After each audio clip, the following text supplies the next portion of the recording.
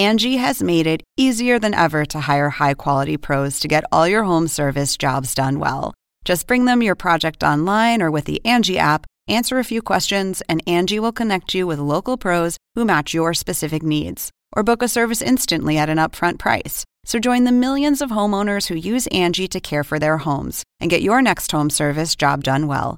Download the free Angie mobile app today or visit Angie.com. That's ANGI.com.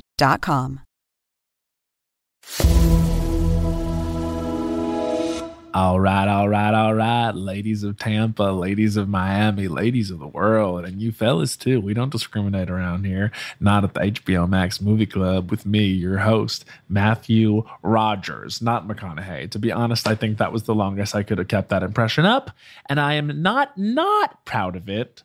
I feel that it was a committed to impression. Was it good? No, but really you just got to have fun with it, okay?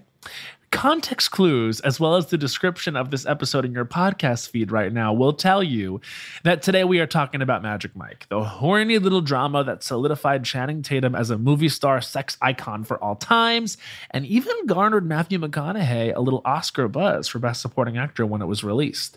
Buzz that I'm sure I will not accrue for my impression of him, but I digress. Magic Mike, directed by acclaimed filmmaker Steven Soderbergh, was released on June 29, 2012, and was a major box office hit, soaring to a worldwide gross of over $167 million off a, get this, $7 million budget. That is massive. Massive enough to earn a sequel, Magic Mike XXL, released on July 1st, 2015, and the upcoming Magic Mike 3, titled Magic Mike's Last Dance, which will be released in theaters in February 2023. If you haven't danced with these men before, and by danced with these men, I mean let them pick your chair up with you in it so they can lay you down on a cold dance floor and pretend to hump your face while wearing a G-string in a way that you actually love and go blackout with joy while you endure it, here's a basic summary of the plot of the first Magic Mike. By day, Mike, played by Channing Tatum, makes ends meet any way he can. Handyman jobs, detailing cars, or designing furniture. But nighttime is when Mike really gets to display his many talents. He's the hot headliner in an all-male strip review. Mike sees potential in a 19-year-old that he dubs the Kid, played by Alex Pettyfer, and he takes the teen under his wing and instructs him in the tricks of the trade. However, Mike learns there's a downside to the stripper lifestyle when it threatens his romance with the Kid's sister, played by Cody Horn, as well as the health and safety of the Kid himself. The film stars Channing Tatum as Michael Magic Mike Lane, Alex Pettyfer as Adam the Kid, Cody Horn as Brooke, Olivia Munn as Joanna, Mike's on-again, off-again lover, Matthew McConaughey as Dallas, Joe Manganiello as Big Dick Richie, Matt Bomer as Ken, Adam Rodriguez as Tito, Kevin Nash as Tarzan, Gabriel Iglesias as Tobias, and Riley Keough as Nora. This movie went on to become a sort of cultural phenomenon. Magic Mike Live can now be seen in London and Vegas, and there's also a tour which is currently in Miami. The film is the top-grossing movie of all time in the dance genre and currently sits with an impressive 78% on Rotten Tomatoes. The consensus over at that site being the following: Magic Mike's sensitive direction, smart screenplay, and strong performances allow audiences to have their beefcake and eat it too. The film was also released squarely in the beginning of what is known as the McConaissance, when Matthew McConaughey began to be taken more seriously as an actor by Hollywood and at large. In fact, for this performance, he won the Independent Spirit Award for Best Supporting Actor. But obviously the best known and most identifiable element of Magic Mike is Channing Tatum himself, the film's star, who produced this and whose life was the basis for this screenplay by Reed Carolyn. Yes, if you didn't know, now you know. Channing Tatum did actually work as a roofer by day, stripper by night, just like his character Magic Mike. It was in Miami while doing this that he was scouted by a modeling agency, and the rest is history. I had to get one of my horniest and smartest and funniest friends for this one, so that's why I roped in the iconic and talented Mary Beth Barone from all the way across the pond in London to talk all things Magic Mike with me. So why don't we go ahead and chat with her right now?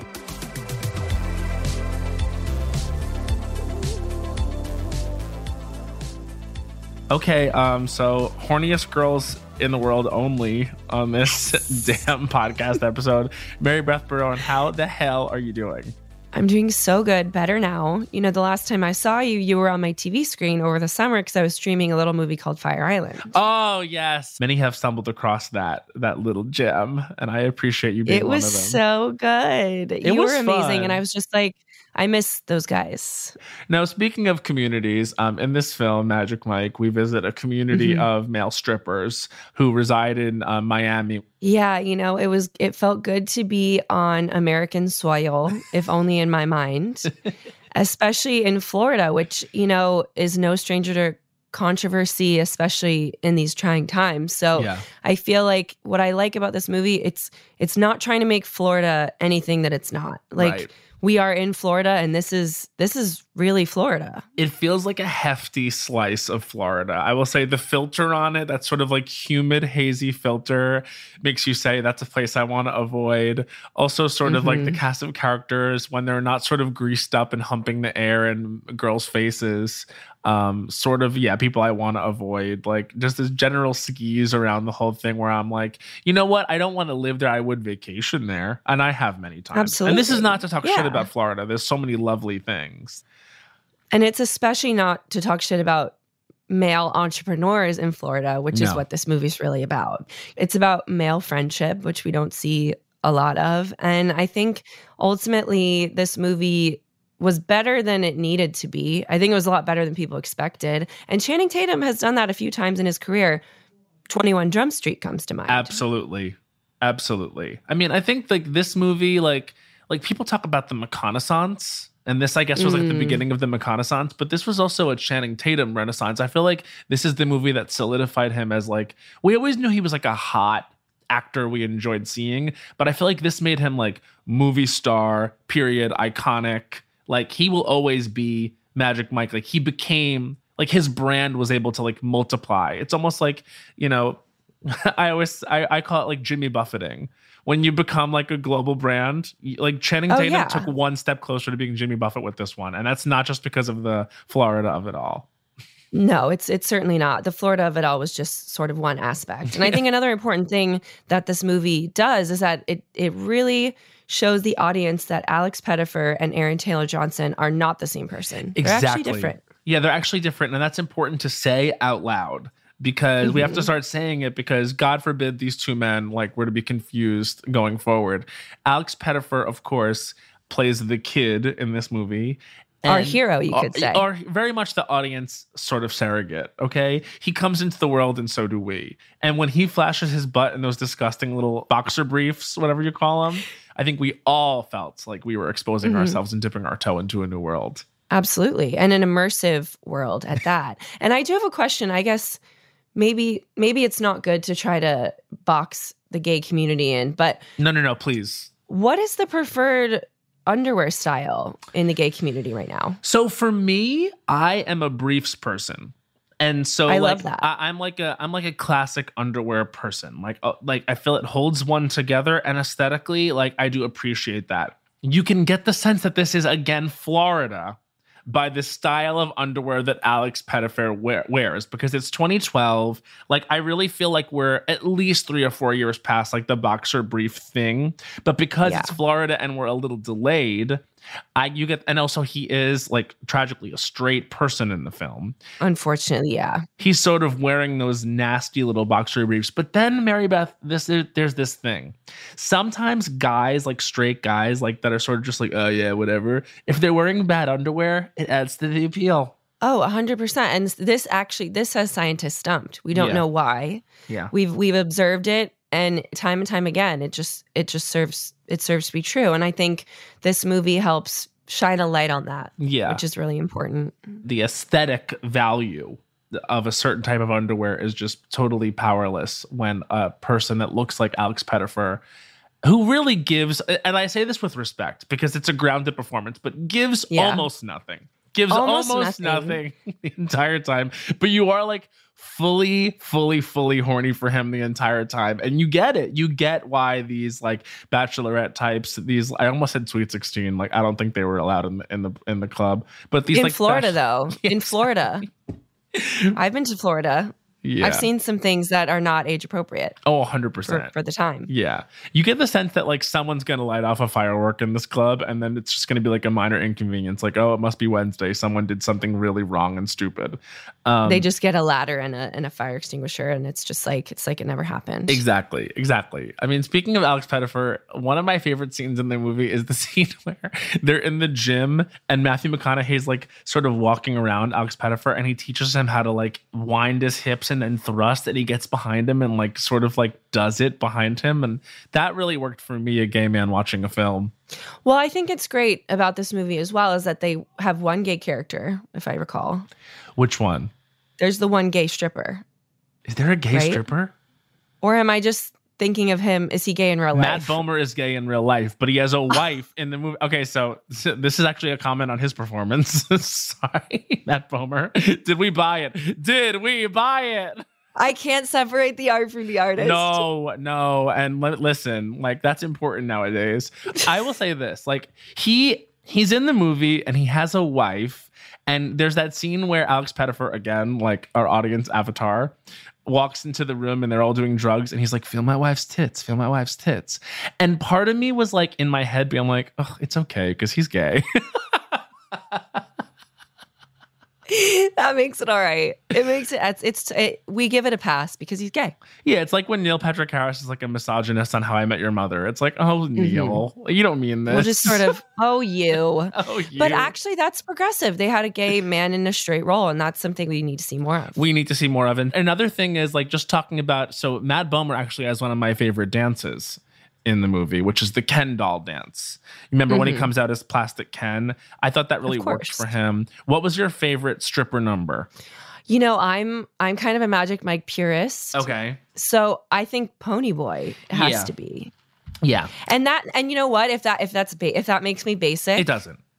If that's wrong, then I don't want to be right. You know what I mean? Well, let's just talk about the word basic for a second. I mean, if it's basic to respond to like that stimuli, like, oh yeah, like me, like a hapless like woman watching this, like of course I'm going to respond to this. And if that's basic, like I'm sorry, but that just means it's working on a commercial mass level. Okay. Yeah, and I've never claimed to be immune to things like that. So no. I would say it's got to be Pony Boy. And you know what? I think what's so interesting, this movie is just so evocative because I don't know, do you remember when the trailer came out? Like I remember when the trailer itself, I don't know, there's just like so many iconic moments throughout the movie. And I feel like it's just so cinematic. And I hate to quote Harry Styles here, but it's like a movie. It feels like a movie in a time when so many movies don't.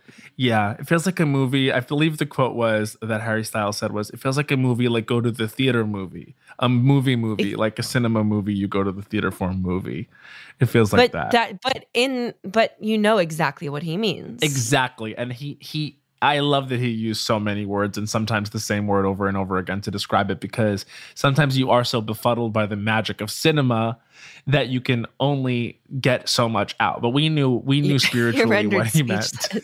What he meant was it's a movie like Magic Mike. Yeah.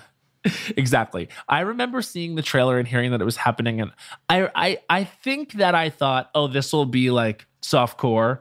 I thought like, oh, I can't believe this is happening. I can't believe Channing Tatum agreed to do this and look at this entire cast. But then it is like this like very Steven Soderbergh, obviously he directed it, but like he really brought his like, it almost feels like verite. It feels like Fly on the Wall. It feels like almost like documentary style, like the way that it's all captured. And there's a lot of very long shots of like very grounded conversations. And I'm just like, this movie, it really, was art. It was art. And you know what? There are siblings in this movie. Go on. Which you don't think, movie about male strippers, there's going to be a sibling relationship.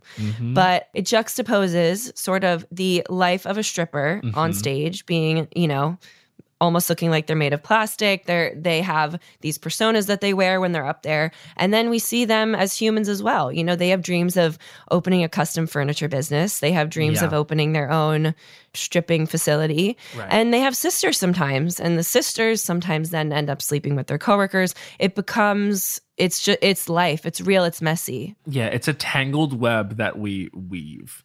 What did you think of his furniture? Were you interested in any of his pieces, maybe for your own home? What did you think about the way he sort of worked his magic, on these repurposed items to make them furniture? Will we see any in the Mary Beth Barone collection? You know what? I think there's definitely room for collab in the future. Yeah. I just love when people who are writing movies are like, we need to give this straight man a passion. And it needs to be a passion that could also kind of be translated into commerce. And there's only one thing, there's only one option, and that's custom furniture. Custom furniture. And it really harkens back to a movie I watched recently called What Happens in Vegas, where Ashton Kutcher, not only a furniture maker, but a nepotism child. Yeah. So he actually got his job at the furniture company because of his dad, but it turns out he wants to make slightly more innovative furniture, not accepted by his father. It's just, you're seeing a lot of furniture making happening in these cinematic universes. Yeah. Let's not forget Adam from Girls, so it's how do we give a straight man depth? Well, he works with wood, period.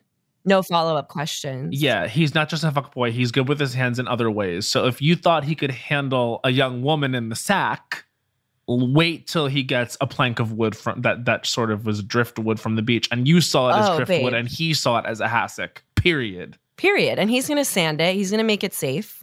He's going to make it childproof. But you know what?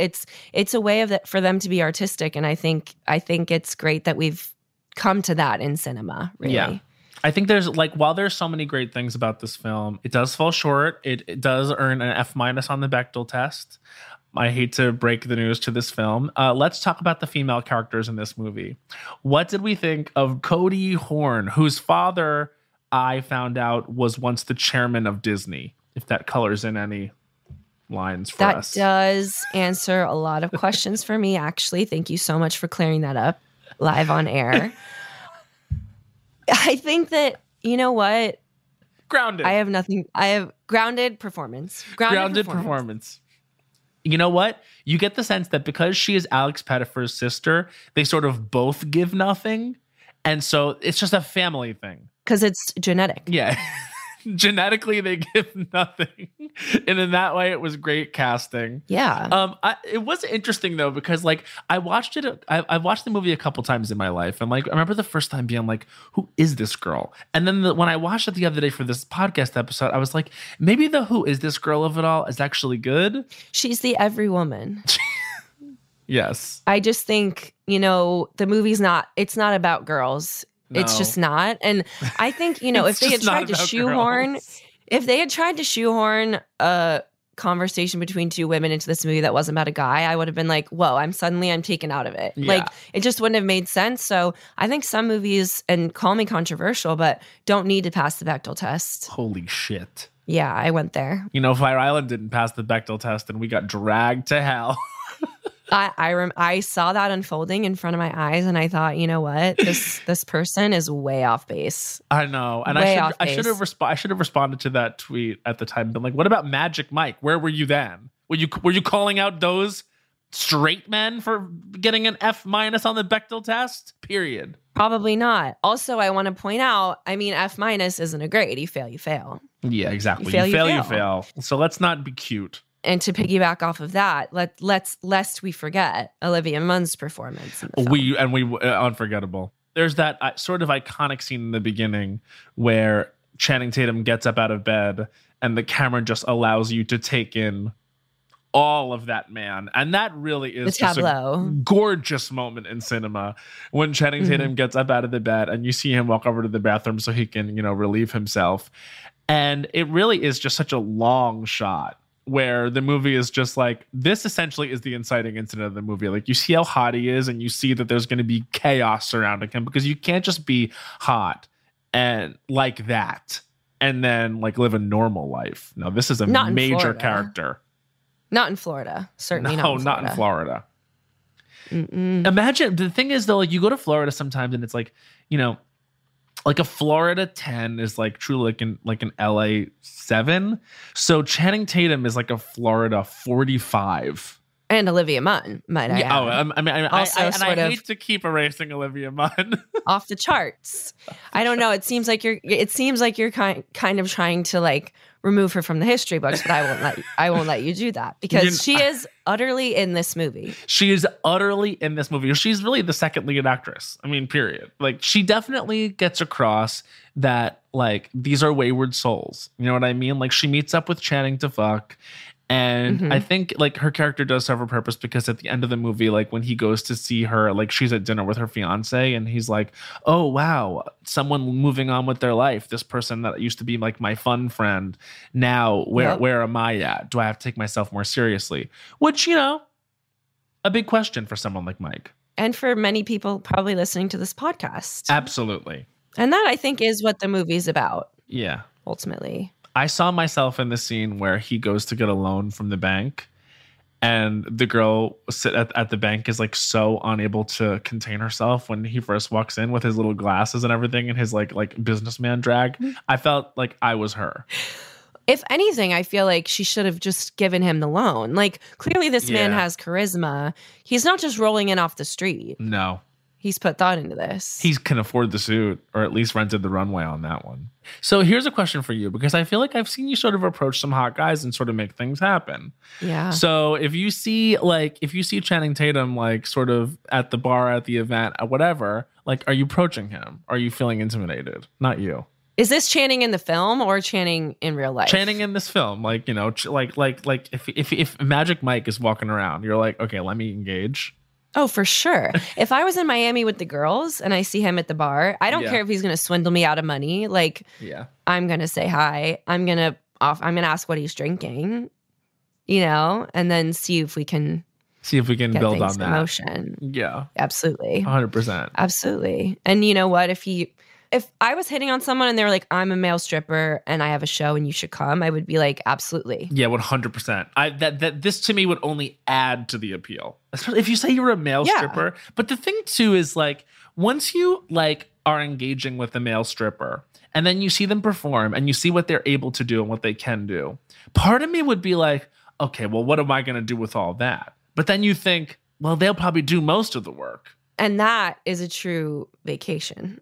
Like, I'm getting my money's worth for the flight and everything. Here's what I would like to know from the Florida male stripper community is, does this movie paint them in an accurate light? Like, are there strippers that are really pulling moves like that on the reg? I would wonder the same thing. You know, recently I had the opportunity I was in Vegas for my birthday. And we were very nearly going to go see Magic Mike live. And so I really could have immersed myself in this experience and seen that at least they were able to pull whatever they could pull in Vegas. So I couldn't speak to Florida, but that night I ended up making the terrible decision of going to see RuPaul's Drag Race Vegas live instead. Oh. Which was decidedly, I think, less horny and very long. That's the thing about those Vegas shows, is they're long. What's the runtime? What are we talking? We were there for almost 2 hours. Oh. Yeah. She's an event. Yeah. See, that's...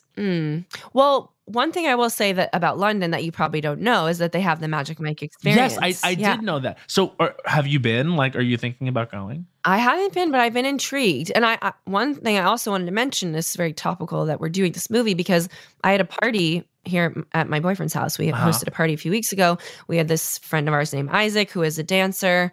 And late into the evening, we're all in the living room, and we'd been doing some dancing in the living room. He just puts on Pony Boy, and start to finish does the entire Magic Mike dance. Well, let's just say everybody had sex that night. Wow. It was really impressive, and it made me think, you know what? If this young hopeful can do it, maybe the guys at Magic Mike, the live experience, can do it. Oh, and 100%. Maybe that's something worth pursuing. I mean, I think that you should take your, let's just say it, hot boyfriend to Magic Mike. Thank you. And then I think sort of what I would love to see happen is you sort of both get brought up on stage. That would be good for me. I want to see you both get like humped in the face on stage. But can you take videos? Because like if I can get content out of it, like yeah. Anything for I'm the so gram. down. If I can get content out of it. If I ever did go to a male strip review, I'll be calling it a review. And thank you for calling it that. I actually think that's appropriate. If I ever were to go to the saloon for a male strip review, I think I would get nervous about them picking me. You know what I mean? Like if they because I don't know. There's a thing where like they take you and pick you up and throw you over their shoulders. What if they can't? You know I think if they're putting you over their shoulder, they're confident in their ability. And honestly, I think if you sat in that audience and they wanted volunteers, your performer instinct would kick in. Yeah. And you would want to get up there because you don't want to sit in your seat watching somebody else get plowed. Yeah, no. That would be really, I think, revolutionary is to go to the Florida, Miami Magic Mike and then like for them to pick a gay man from the audience and all the bachelorettes are like, oh, what the fuck? Like, but then you'd feel very now exposed. That's something I hadn't considered. Yeah. That's something I hadn't considered. Then all of a sudden it could become militant and very angry. Yeah, you could get hate crimed as a result. And this is where we arrive at the point in the episode where I say it's so hard still to this day to step out as a queer man. Oh my God.